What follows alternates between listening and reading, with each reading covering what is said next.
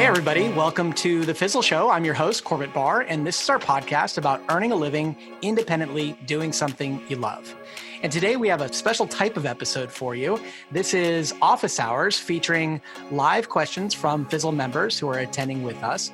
And we also have a special guest today who I'll get to in just one moment. But also I want to say hello to Jen Rayau from the Fizzle team. Hey, Jen. Hey, Corbett. How's it going? Great. Happy you're here today, all the way from India, which is pretty cool. Maybe we can talk about that in a little bit. And also our special guest today is Fizzle member and successful business owner, which we're going to get to in just a second, Sue McLeod from SueMcLeodCeramics.com.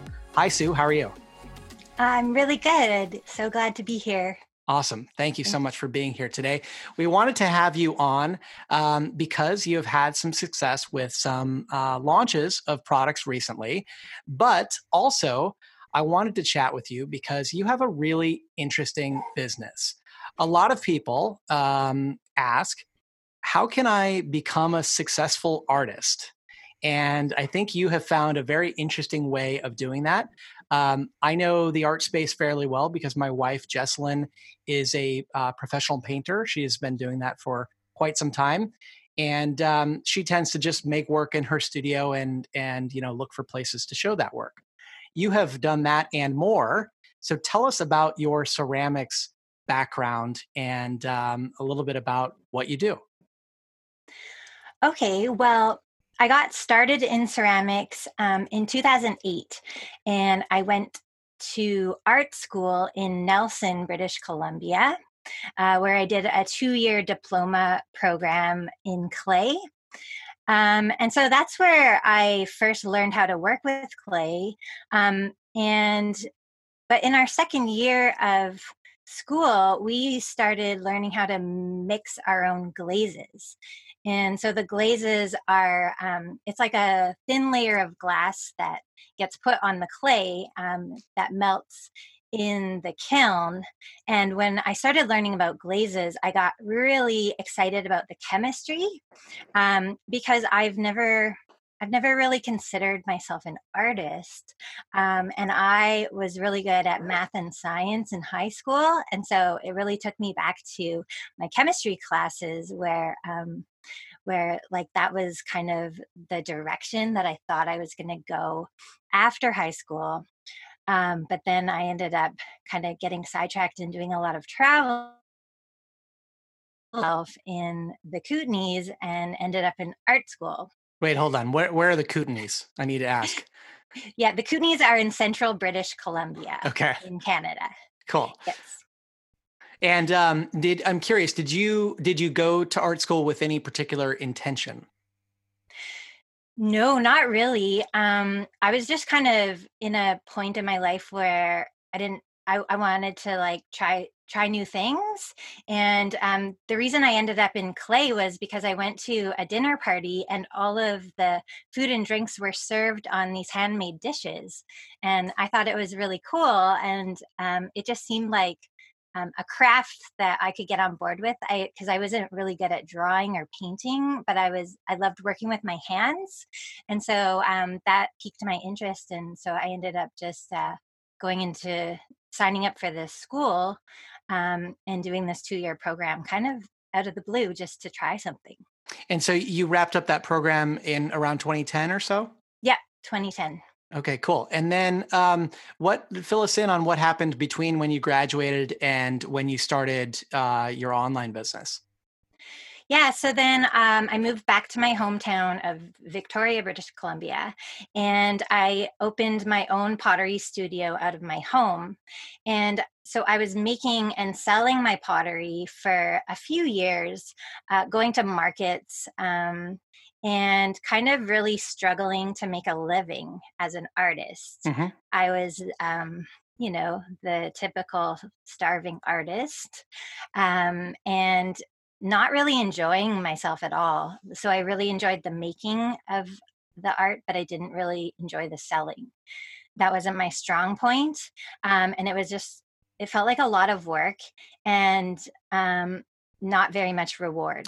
Yeah, and it can be sort of demoralizing to go to these fairs and show your work and feel like people are judging you as they walk by and never buying anything. And yeah, and having to show up and I'm sure you had experiences where you didn't make a single sale, but you did all this work to set up and drive there and everything else.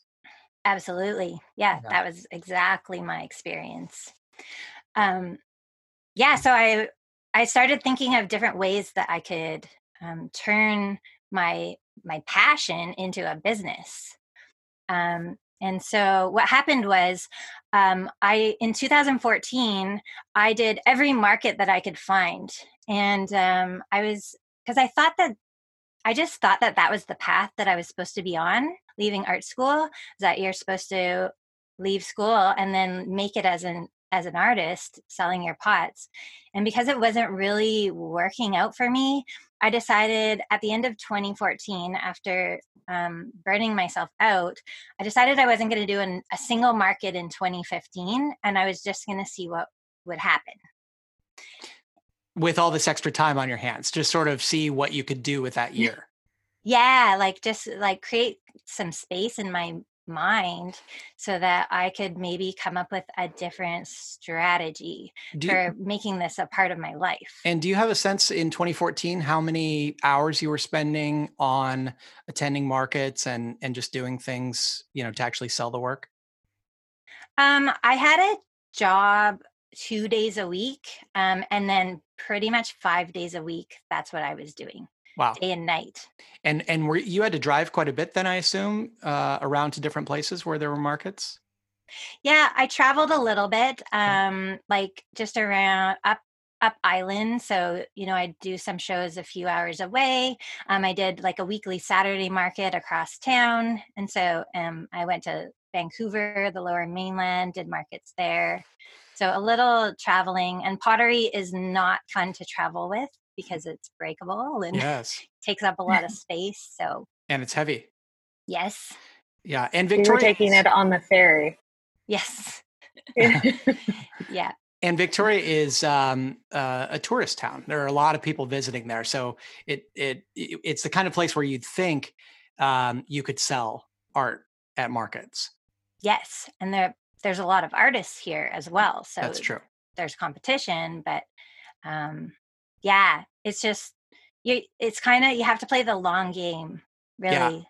I'm curious, did you have you kept touch with people from your art school, and are you aware of anyone who is doing really well just selling their own art?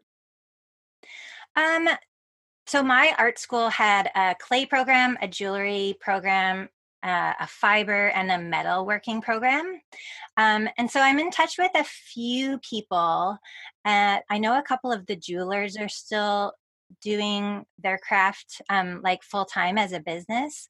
But the potters that I went to, there were only 5 in my class in my year, and I don't think any of them are still like working, making and selling pots. They might do it occasionally, but not as a full time thing. Okay. So in 2015, you had this blank slate, and you're thinking like, okay, how am I going to make this work? Hmm. What did you try that year? Well, what happened was I ended up applying for a full time job in a pottery studio as a ceramic studio technician. Hmm. And so I ended up getting hired and completely changed my plan. So I went from like, yeah, being an entrepreneur to having this full time job with a paycheck that I loved. It was like it took the pressure off. That I could just go to work every day. I was still working in a pottery studio, and my job consists of like I do all the behind the scenes stuff in the studio. So I'm firing the kilns, mixing the glazes, making sure the studio's stocked with supplies, all the equipment's working, and that's really where I found like it really rekindled my passion for what I was doing. And was this studio a place that manufactured things to sell, or was it for artists and hobbyists to use? Yeah, it's a community, it's at a rec center, Okay. community rec center. Yeah, so we teach classes and then they have an open studio drop-in program. Awesome. And probably like access to really good equipments and glazes and everything that you got to roll up your sleeves and Yeah. get close to. Yep. Awesome. I love that. I saw your face light up when you talked about that. It was I could feel the heaviness of just the slogging it out and trying to make it on your own, and then finally connecting with this thing that people actually wanted, and you felt useful again. It sounds like. Absolutely. Yeah, that's totally how I felt. And like, I think I said before that I never really considered myself an artist. And leaned more towards the sciences in school. And so now that I'm do, doing less with the art side of things and more with the technical side Hmm. of things, that's where I feel the most comfortable. Yeah, that's great. Yeah. So then take us through how you got started online. So then what I did was I signed up so glazes are glazes are really complicated, and they take a lifetime to really understand. And they're also the biggest challenge that potters have. And so, for myself as an artist, I was working with these glazes that never worked the way that I wanted them to. And I just didn't know how to solve my own problems. And then I saw that there was this online class through Alfred University that was about the chemistry of glazes. So I signed up for this class, and in that class, I learned all about kind of how to solve all these problems that I was having. And I also saw the value of an online course because I was feeling like, oh, I'd really love to go back to school, maybe get my master's degree. But all I really wanted to focus on was the glazes. And there's nothing where I live to do that. And so I would have had to move to another city if I wanted to take my education any further. And then all of a sudden this university was offering these courses online, and it was amazing and it completely changed my life. And as soon as I took this first class, I was like, I would love to do something like this and create an online course teaching what I love and what I am really passionate about. Um, and so that's what I ended up doing. And so you took these courses. You were working with glazes yourself in person, and I assume you learned a bunch through this course, and it transformed your ability to get the results that you were looking for from the glazes. Which in glazes, for people who aren't familiar, are must be a combination of um, chemicals and mediums and pigments. Yes. Yep. And I've seen some amazing ceramics that have these like cool bubbly effects, and I imagine that that's all pretty difficult to do. Yeah. It's you to make a glaze, you're just following a recipe, but it's understanding the materials that are in the recipe and how to manipulate them and change them so that they're working the way that you're imagining them to. Because we all have this vision in our minds of something that we want to make, and then when it gets to putting the colors and the textures on the surfaces, then it's kind of like we're really limited to what's available unless we know how to manipulate those ourselves. My as I mentioned, my wife Jesselyn is a painter, and she does these interesting techniques that involve a lot of pouring and mixing paints. And she had an opportunity to go to a residency in New York at Golden, where they actually manufacture golden paints. This is one of the biggest lines of acrylic paints, and they actually have engineers there, people, it sounds like, who do sort of what you've learned how to do, but they're making different mediums and things for artists. And while she was there, she had unlimited access to all the different paints and access to the engineers to show her how these different mediums worked and so on. And so that really advanced her knowledge of how to manipulate these paints, how to mix them together, and so on. She, for the longest time, always had these things she called happy accidents. because there's always a little bit of unpredictability with those paints. And I imagine it's similar with glazes. But over time, she's learned how to control those a little bit more and to make them happen when she wants to, as opposed to just magically happening. Exactly. That's exactly my experience. Yeah, it's just like the magic of the kiln and the fire, like it's all magic until you understand how it works, and then it's science. Love it. So when did you register your domain? When did you get Sue McLeod Ceramics and start committing this plan of building an online course yourself? I think it was around 2014 that because my website started out just showing pictures of my pottery, because that was the direction I was taking. So I actually built my first website like right when I graduated. And then, but I ended up, I had a different name, and then I decided to just use my name because it seemed simpler. But yeah, it was so I started out just with pictures of my pottery on my website. And then when I took that first course, I was like, maybe I should start a blog or do something like this. Like I really wanted to share the information that I was learning. But it took a few years before I actually got that ball rolling and really kind of had a plan and a strategy for what I was going to do. What has worked for you on the site in terms of attracting visitors? Which activities have worked best for you? Well, I just started blogging recently, a couple of months ago. So I created my first course last January, February with the Just Ship It challenge in Fizzle, actually. Um, so, so it was basically my social media that was where I was telling people about my course and sending them to my website. Got it. Okay, Yeah. so for the first course launch, at least, the customers were all driven from your own social media. You were posting, I assume, on Instagram mostly? Yeah.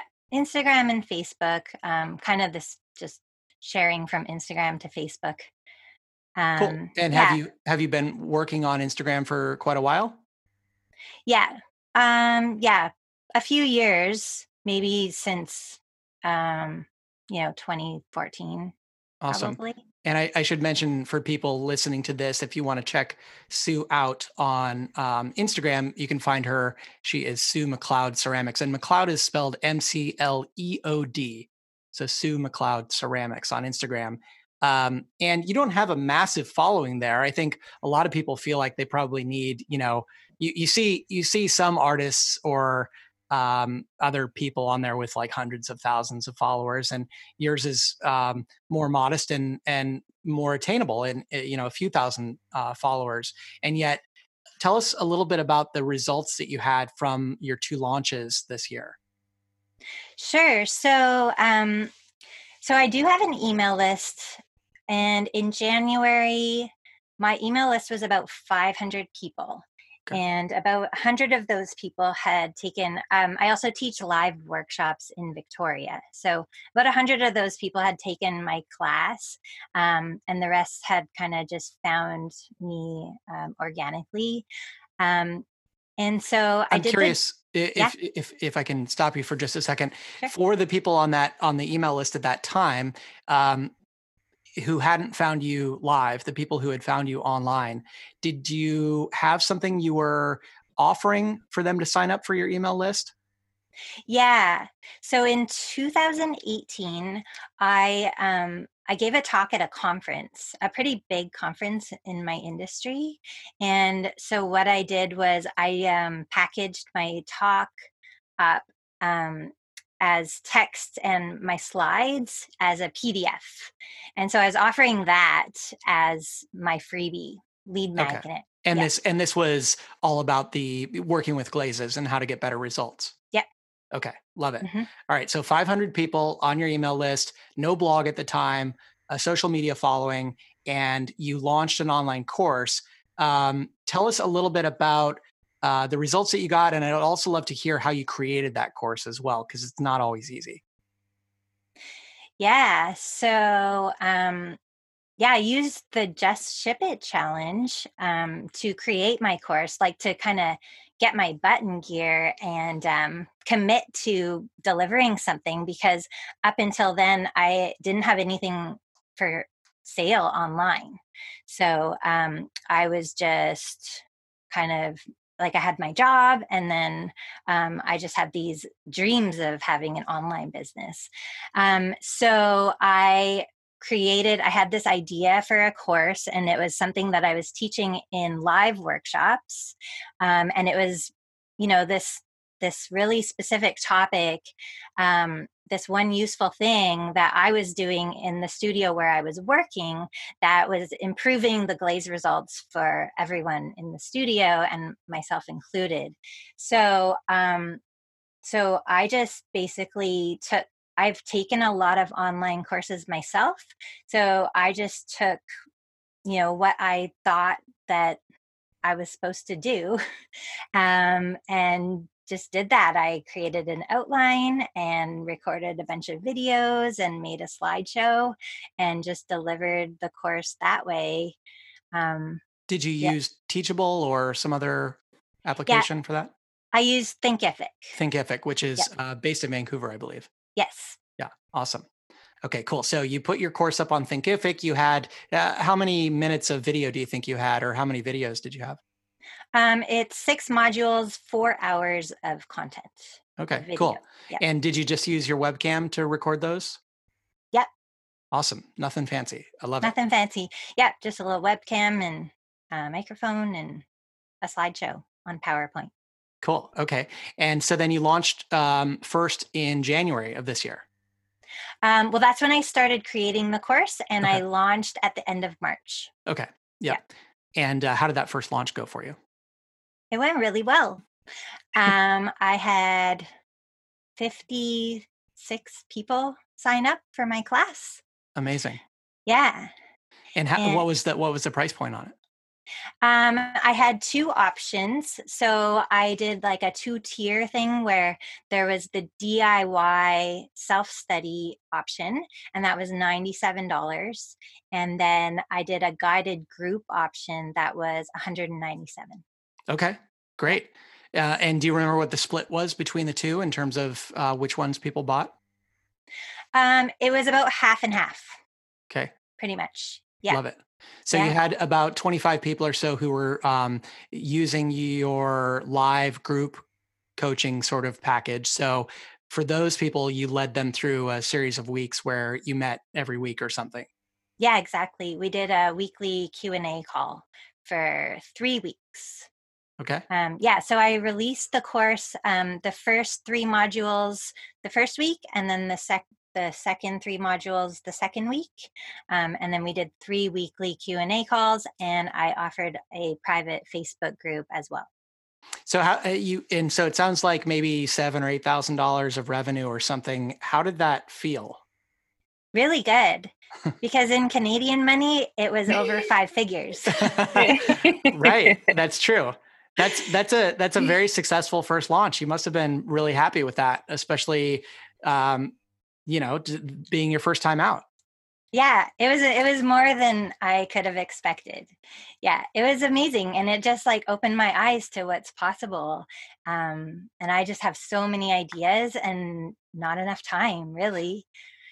Yeah, Yeah. you're at that stage where you just feel like there's a million things that you could and should be doing. Like there's these opportunities that you need to be taking advantage of.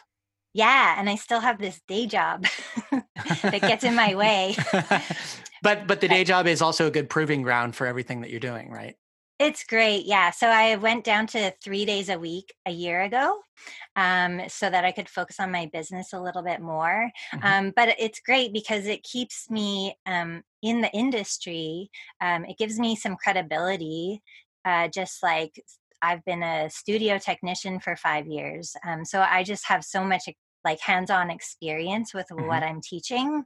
And so I'm really immersed in ceramics. So my whole life is ceramics. And and then I have the opportunity, because we're firing a lot of potters, a lot of time goes by in between kiln firings because you need to fill your kiln before you can fire it. Whereas like we're firing our kilns every couple days. So I can stick glaze tests in there and get results out every couple days. And so I learn quite a lot.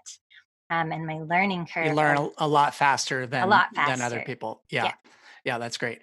Okay, and then you launched the course again this year already as well. How did you plan that out? What were you thinking about, and was your email list growing in the meantime? And tell us about that second launch. Yeah, so my email list, it didn't grow a lot. It had grown by about 200. So I was up to, I think, 700 people on my email list for the second launch, which was in August. I decided to raise the price a little bit. So I offered the original 97 and 197 price split for the early bird price, and then the price went up. And so what I found was that the day before the price went up was the day that I made the most sales. Yeah. And I used email marketing so to like create the scarcity and get people excited about it. And That's something we talk about a lot in terms of sales. You have to give people a reason to buy. Otherwise, they'll look at your sales page and go, "Oh, that's nice," and kind of move on. But if you kind of force their hand in terms of needing to make a decision for some reason or another, scarcity can be a great way to do that. And in your case, it was legitimate scarcity because the price was going up. It wasn't just that the doors were closing or something. Um, do you know about how many emails you sent during that sales process? way more than I was comfortable with. Definitely. I was emailing every few days for about 2 weeks, and then a little more at the end. So I don't know, maybe 12 emails or so. The issue was that I had not been nurturing my email list in between launches. Mm-hmm. And so I'm fairly certain that if my people had been hearing from me a little more often, I would have had less unsubscribes and a little more traction with my second launch. But I kind of was neglecting them in between. And so so after this last launch is when I started blogging regularly. And then now I'm emailing my list on a weekly basis. With just useful stuff. You're Yeah. just sharing all kinds of techniques and learnings and things. Yep. How did the second launch go for you? It was a few hundred less than the first launch, Okay, but which pretty was much kind of, yeah, a in the little ball. discouraging. I wanted it to be more, but I realized why it wasn't more. And I attribute a lot of that to just my audience being kind of cold. Cold, and also you had already sold to a good portion of that audience. I mean, Mhm. if you sold, say, 56 the first time and 50-ish the second time, 100 sales from a 700 person list is an amazing conversion rate. So you should feel really, really good about that.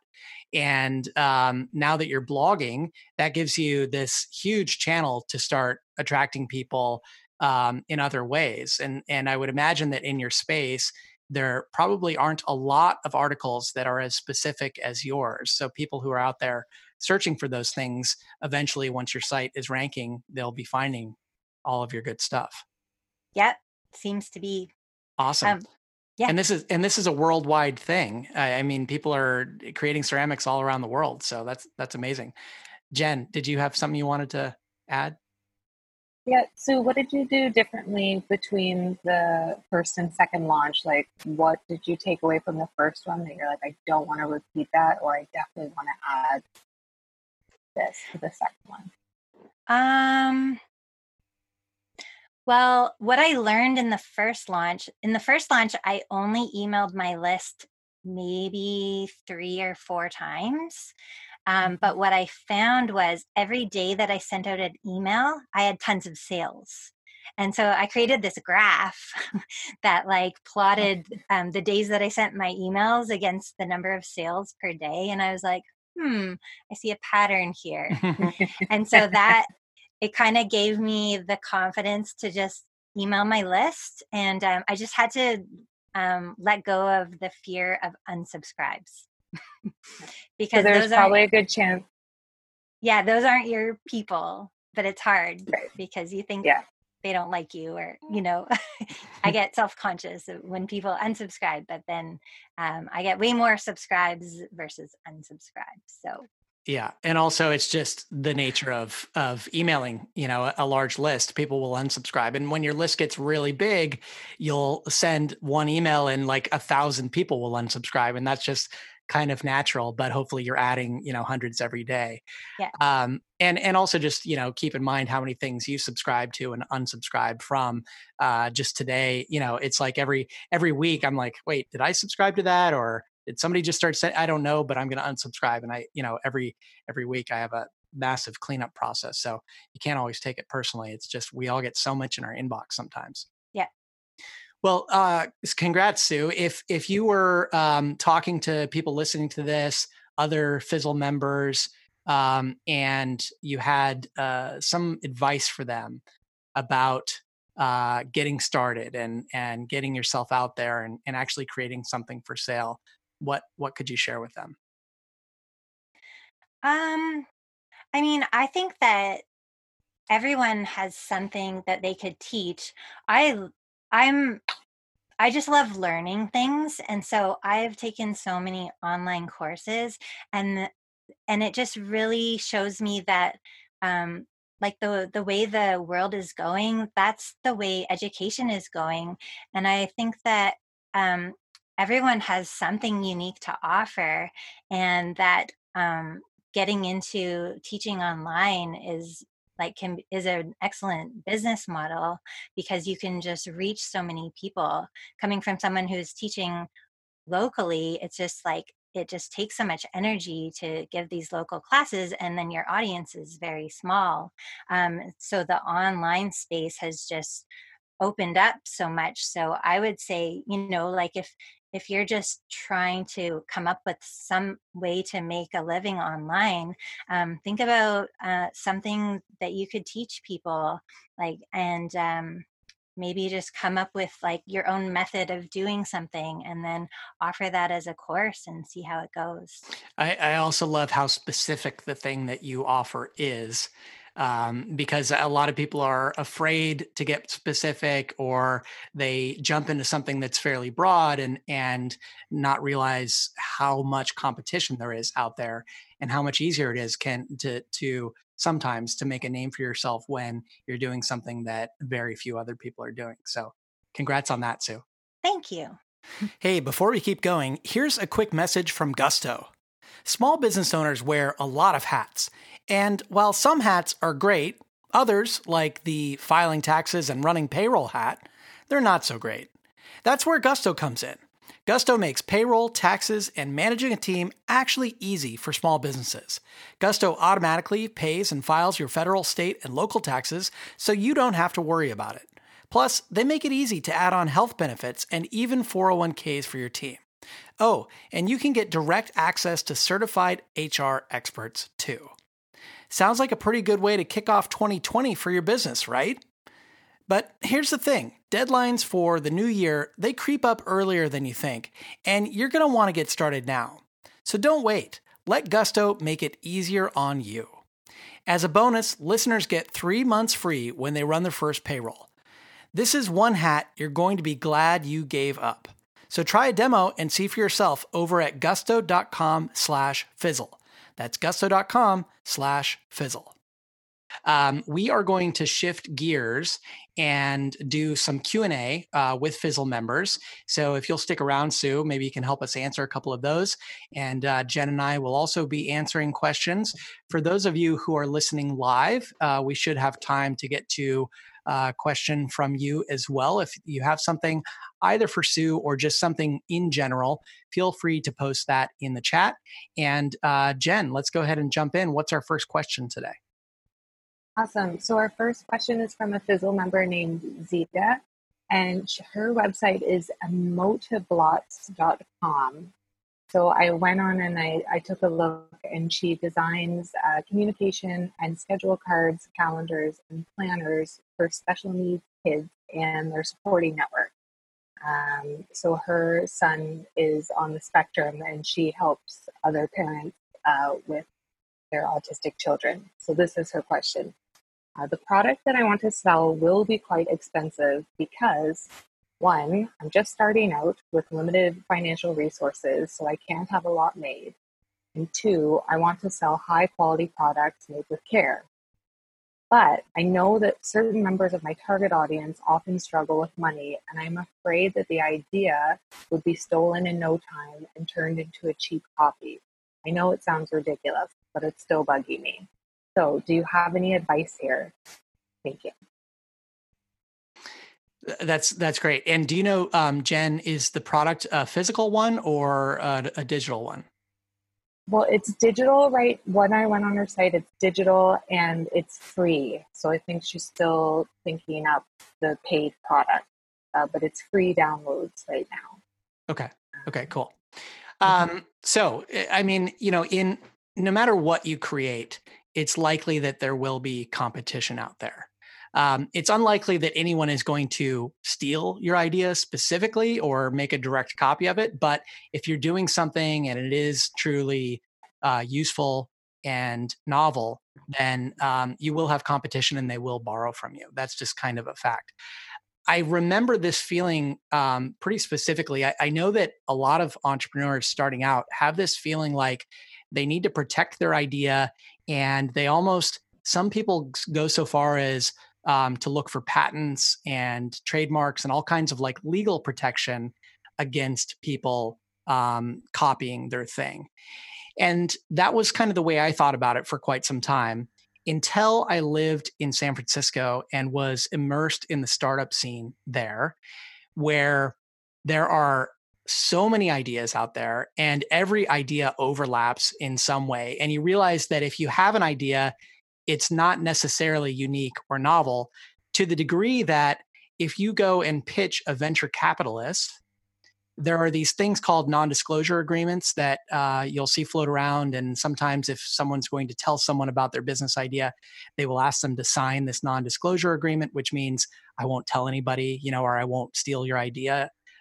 If you go to pitch a venture capitalist, they won't even sign an NDA. They'll ignore it because they've probably heard your idea before multiple times because they get pitched every day by 3 or 4 entrepreneurs.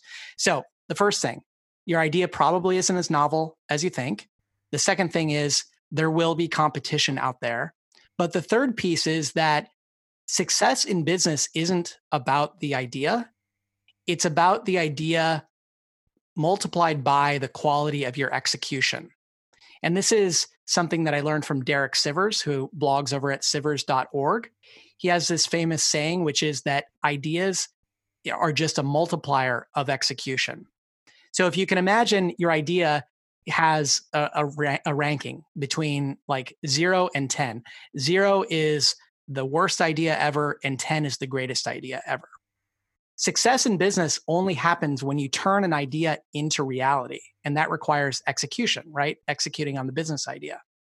Your quality of execution also has a ranking, say between 0, meaning you're not doing anything at all. You're just sitting there thinking about it.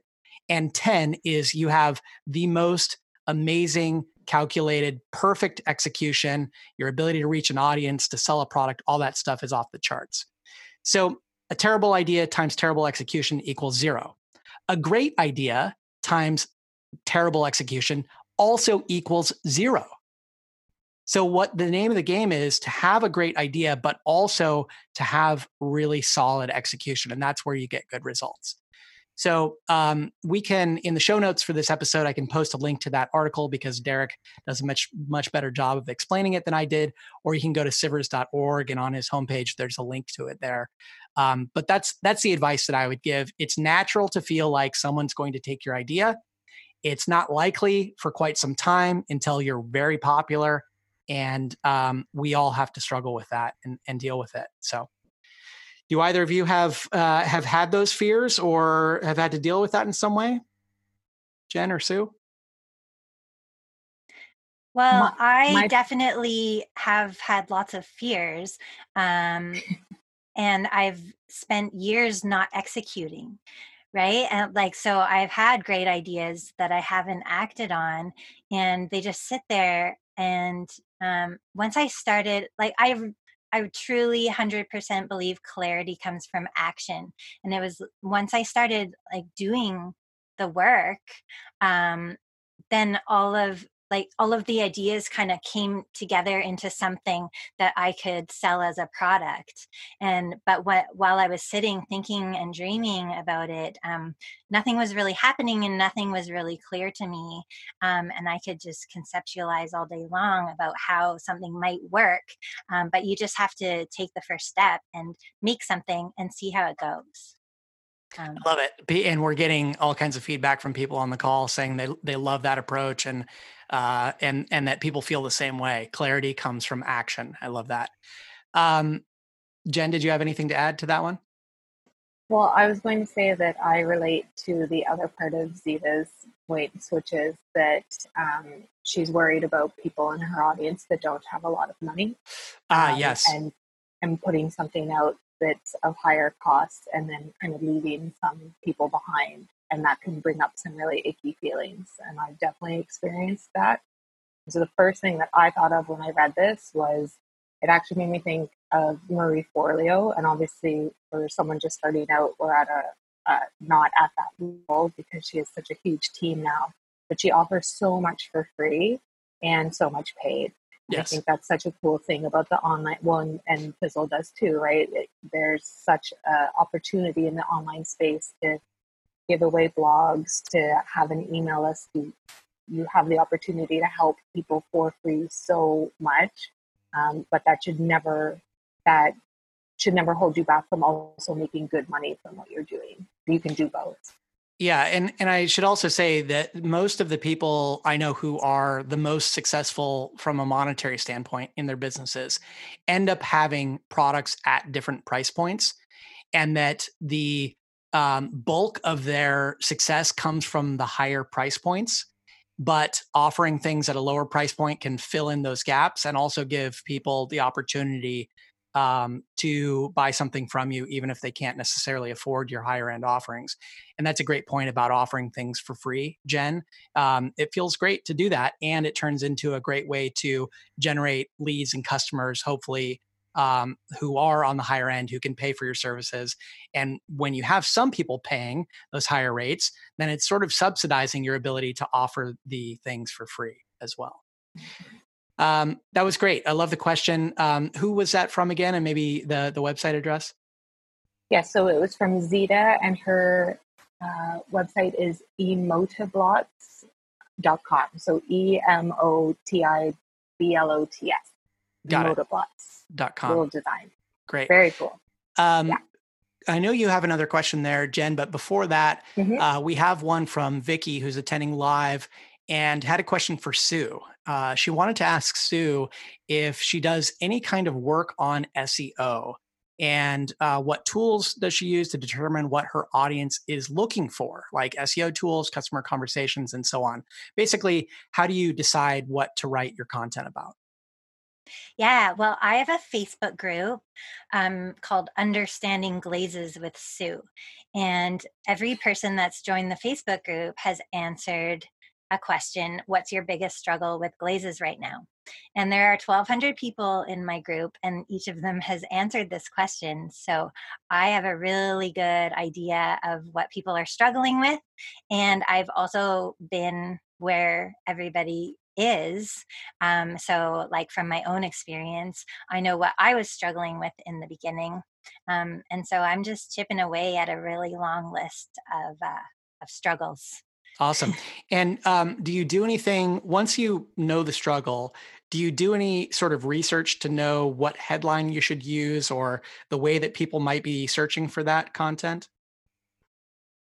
No, I haven't really done much research around that. I just look at how people are asking questions, and I kind of frame the headline around a question that someone might be asking. Perfect. Vicky followed up with that she has a private Facebook group at Vegetarian Zen, which Vicky was a guest on the podcast recently, just a few weeks ago. And she says that it provides a wealth of insights for them as well. And I would say for anyone who is looking for ways to get ideas, building a community, whether it's through a Facebook group or something else, can be a great way to understand what people are struggling with. You, of course, can do that with an email list as well. When someone signs up for your email list, you can ask them what they're struggling with, and you will get a lot of replies back. But in the Facebook group, not only would you get replies to that, but also people will just be interacting with one another naturally, organically, and you can kind of spy on what they're talking about and come up with ideas. You can, of course, help them right there in Facebook, but also you can borrow those ideas, turn them into content, whether it be social media posts, YouTube videos, blog posts, podcast ideas. And if someone in your group is struggling with it and articulating it in a certain way, it's likely that other people are as well. And that can be a great way to stumble upon good search ideas. With SEO, there are a couple of different approaches. And some people are meticulous about doing research and finding out what people are actually searching for out there. And that can be useful, but it also can lead to a lot of competition. And sometimes it can be difficult to rank. In other cases, people go more organically, either using your gut or listening to your audience, creating content that way. And if you create content regularly and put out enough, you will stumble upon things that do really well with search, even though you didn't necessarily intend it that way or know that a particular piece of content would do really well. And so that can be a great way to grow an audience over time. And Sue, I have a feeling just looking at the articles that you have on your site and with how specific that they are, within 6 months or so, if you keep blogging every week, you're going to start seeing some good traffic from the search engines. Great. Okay. Thank you, Vicky, for that comment as well. And Jen, we have another question loaded up. Yes, this one is from Will Gibbons, and he's in the chat box today. So hi, Will. Hey, Will. I've left an employer in which I was an on-site software training specialist. I got burned out after traveling every other week for 3 years. My employer charged customers $1,500 a day plus travel expenses. Without having to travel, I'm looking to cater to those who are willing to pay to learn the software that I know so well. Also, I'd like to try a more scalable model by selling pre-recorded courses or hosting online classes with 15 to 35 attendees. I've shared this with my ex-employer, and they're even interested in reselling any training material I make. Question: what's the leanest and most efficient way to go about this? I'm weighing pros and cons of live weekly class held over Skype versus selling courses on a platform like Gumroad. I'd really like to target corporate clients, not students, freelancers, or hobbyists, but corporate clients always seem to prefer in-person training. How can I make this seem like a premium, professional quality product that can take the place of an on-site training? This is a great question. Thank you, Will. And I don't fault you for not wanting to travel every other week for 3 years. That gets monotonous. I've been there myself in a job like that. And that's a recipe for burnout for sure. But good job keeping an open, positive connection to your former employer such that they're interested in maybe reselling whatever you create, because that's amazing. I would point you to a resource out there because I think it's a good example of a fully fleshed out idea of what you're trying to create. And I would also push back on your assumption that corporate clients only want to pay for in-person training, because I think that corporate clients actually pay for a lot of online training. The example I want to share is called Conversion XL. And it's at conversionxl.com, I believe. The founder of that, his name is Pep Laja, and they have an amazing online program that has tons and tons of courses, and they cater very much to corporate clients. I know that because they sell their courses in such a way that you can buy seats. Anytime you see somebody selling seats, meaning, you don't just pay for the course, but you pay for how many people are going to be taking the course, it means that you're selling into a company, most likely. And their price points are high. And Will, I think that your price points could be high as well, because this is very specialized software. I know that Will is an industrial designer, I believe, and I can imagine that the software is very specialized. So you'd be talking about being able to charge hundreds, maybe high hundreds or thousands of dollars, depending on what the package looks like. Now, you asked, what's the leanest way to go about this? I would say the leanest way is a lot like what Sue did early on, which is to provide live sessions initially, because live sessions are really easy to execute. You just need to get people to pay and show up, and then you deliver the content live over Skype or whatever. And that will give you a couple of benefits. One, you don't have to go through creating the course, wondering if anybody's actually going to buy it. Two, you get to interact live with people that are taking it, which means you're going to learn whether or not your content is useful, so that later when you go to create the course, you'll have a much better idea of what people are going to relate to and what's going to be useful to them. And since you've been doing this in person, you already know what you're offering. And the thing about like learning how to use software is most of the time we're just looking at a screen anyway. So why do I need to be next to you looking at the screen or looking at it projected when I could just be in the comfort of my own office or cubicle or something? So I think this is a great business idea, especially because your former employer might be willing to partner with you on this. So, maybe offer to do a big commission to them if they would promote your first couple of runs of doing a live session. You just want to make sure that you're really clear about what the live sessions are offering, what the benefits are, and so on, so that you can actually drive people to those sessions. I'd love to hear from Sue. When you were doing the live sessions, what worked for you in terms of pitching those and selling them to your Facebook groups and everywhere else? Well, I never actually delivered an online live workshop. Oh, So I was delivering live in-person live. workshops. Got it. Okay. But I recently was invited to teach a workshop up in the Northwest Territories of Canada. And given my work schedule and vacation time, I wasn't able to make it work. And so what we've decided is that I'm going to deliver a workshop live, but through Skype or Zoom or something like that. So I'm going to do exactly what you just described, where they are going to, each person's going to register because they said that they like online classes, but they kind of want to commit to a time and gather as a group. And so I'm going to deliver a workshop. They're going to all be together watching it at the same time. Then they're going to go off as a group, do the assignments that I give them, and then we're going to reconvene and talk about the results. So love it. Yeah. I have a podcast episode coming up on the Fizzle Show, episode number 359, which will be later in December, with James Clear, who works over at jamesclear.com. He's the author of Habits Academy. And James has this amazingly huge business and email list with like 500,000 people. James, when he got started selling things to his blog, the first thing that he sold were basically live online one-off sessions that people could come and attend, almost like a paid webinar. So you see webinars offered for free all the time. James just advertised to his list, hey, you can come and attend this session. Here's what you're going to get. And it'll be $79 or something like that. And that was to a very generic audience. So again, Will could charge quite a bit more, but I do believe that the pattern is out there, and the precedent exists to offer a paid live online workshop and then later to turn that into some sort of an online course. Jen, anything else you want to add to that? You hit all the points I was going to come up Great. with. Okay. Thank you, Will, so much. I appreciate it. And I think that's it for today, Jen.